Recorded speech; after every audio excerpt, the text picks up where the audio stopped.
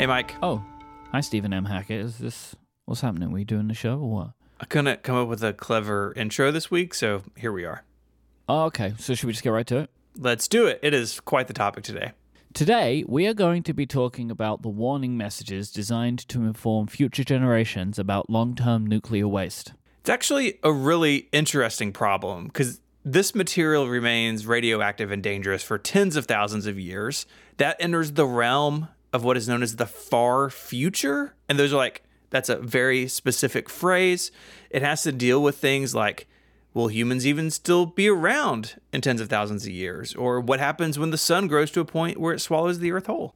Hey, everything that you've just said there. Yeah. All of this kind of stuff, these things, they give me the heebie-jeebies. Kind of like the Voyager gold records, that idea of just like, we just send stuff out into the unknown and just hope someone will be able to interpret it. Yeah. Yeah. It's all kind of unsettling. All right. We should actually start with the problem that this is attempting to solve. Nuclear waste is a significant challenge to deal with. Probably this is a whole topic unto itself, or maybe like too complicated of a topic, but the high-level idea is that nuclear waste material comes from a wide range of places and processes, but ultimately it all has to be stored safely for thousands of years to come until it doesn't become a problem anymore. The danger associated with the waste is dependent on the source of the waste, and that factors into then how it is stored. For instance, some material can be stored above ground in steel containers encased in concrete. And then from the 1940s to the 1990s, like 12 or 13 countries or so stored nuclear waste at the bottom of the ocean. And believe it or not, that can be safe, but of course it presents a bunch of its own challenges to protect the environment. Some have suggested loading rockets with nuclear waste and blasting them off into space, far away from humanity. But again, we've got a couple of issues here. One, launching a rocket with spent nuclear material as a payload could obviously turn horrifically catastrophic if there was a disaster and the rocket exploded. And two, what? So we're just going to send our nuclear waste off to another planet to deal with? Yeah. Awesome. Yeah, whoever finds the gold records, like 50 years later, they'll find a Falcon 9 loaded up with nuclear material. It's fine. Yeah, all that's problematic and complicated, right? You can begin to see how this is a really difficult problem. So all of this brings us to the world of deep geological repositories, which takes several different forms. The general idea is you have a big hole in the ground somewhere where you can store some super dangerous stuff. And a lot of factors go into where these can be placed. You don't want it to be an earthquake zone. You don't want it in a place with a high water table. You want the ground to be stable enough to withstand a huge cavern or borehole being made. Borehole. This is a good word. A borehole.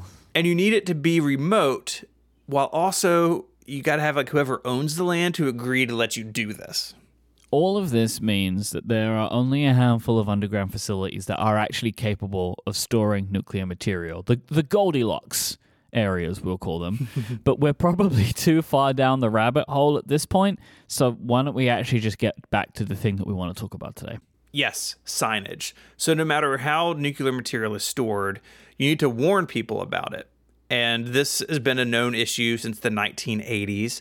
And we're really going to focus on a report that came out in 1993. It was published by the Sadea National Laboratories here in the U.S., and it recommended that such messages be constructed at several levels of complexity. This meant that in addition to written words that would be featured on signs, sites should include forbidding or hostile physical features which would immediately convey to future visitors that the site was both man-made and dangerous.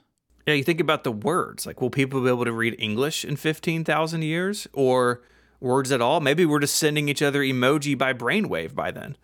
Will large language models be able to interpret these? Who could know? Well, this kind of stuff was actually kind of considered. The report also says that signage should include pictographic information showing the danger present at the site. The report goes on to outline wording that the messages on the sign should invoke or convey. Here are just a few. The danger is still present in your time as it was in ours. Pretty creepy. Yeah. The danger is unleashed only if you substantially disturb this place physically. This place is best shunned and left uninhabited.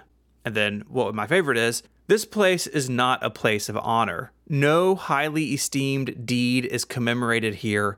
Nothing valued is here.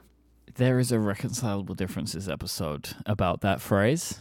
That as you read it, I was like, where do I know that from? I think it's one of the early episodes of Wreck Diffs. They talk about that phrase. What I like about these is it's almost like you would need to perform some kind of interpretive dance in which to show this up. How do you indicate this is not a place of honor? Like, and why would you even phrase it that way? Yeah. Incredible. It almost has like a mystic aspect to it. Yes. In a way that I can't quite put my finger on. It's so incredibly different to the ones that precede it. Mm-hmm.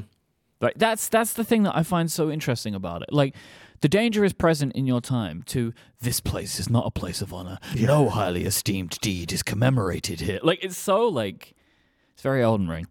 Okay, the report stipulated that the warning messages should become increasingly complex. Here's something from the report. So, starting with rudimentary information like something man-made is here, to cautionary information like something man-made is here and it is dangerous. Basic information, which should tell what, when, where, who, and how. And also complex information, which would include highly detailed written records, tables, figures, graphs, maps, and diagrams. That's a big old sign. Mm-hmm. It's a sign with a binder. Yeah, that's right. I'm sure this report took a lot of work to make, obviously. But it all makes sense to me. You have to design something that can withstand almost anything in the future, yet make it clear enough that any sentient being, human or not, could understand it. Some of the examples of hostile physical features really drive this point home. The report suggests things like a series of extremely large spikes emerging from the ground at different angles, or a network of hundreds of house-sized stone blocks, dyed black and arranged in an irregular square grid, suggesting a network of streets which feel ominous and lead somewhere. This feels like the kind of like the opposite of that dazzle camouflage we spoke about. Right, but it's like that idea of creating something that is meant to feel ominous, like unsettling and unnatural to us, that we wouldn't want to go near it. Yeah. These blocks that we're talking about, the black ones arranged in a regular square, they're intended to make a large area entirely unsuitable for farming or other future use. So just like it becomes barren land by what's been done to it. Yeah, I mean, I would avoid that if I saw it out in the middle of nowhere. I would also. I guess that's the point. Mm-hmm. Done. Well, our thanks to Tim for sending this in. We have a lot of links in the show notes this week. They're in your podcast player. They're also on the web at relay.fm/ungenius/187. In both places, you will also see a submit feedback button. There you can submit your own favorite weird Wikipedia topic, and it could go on the list for a future episode. We are also in the middle of a membership drive here at Relay FM.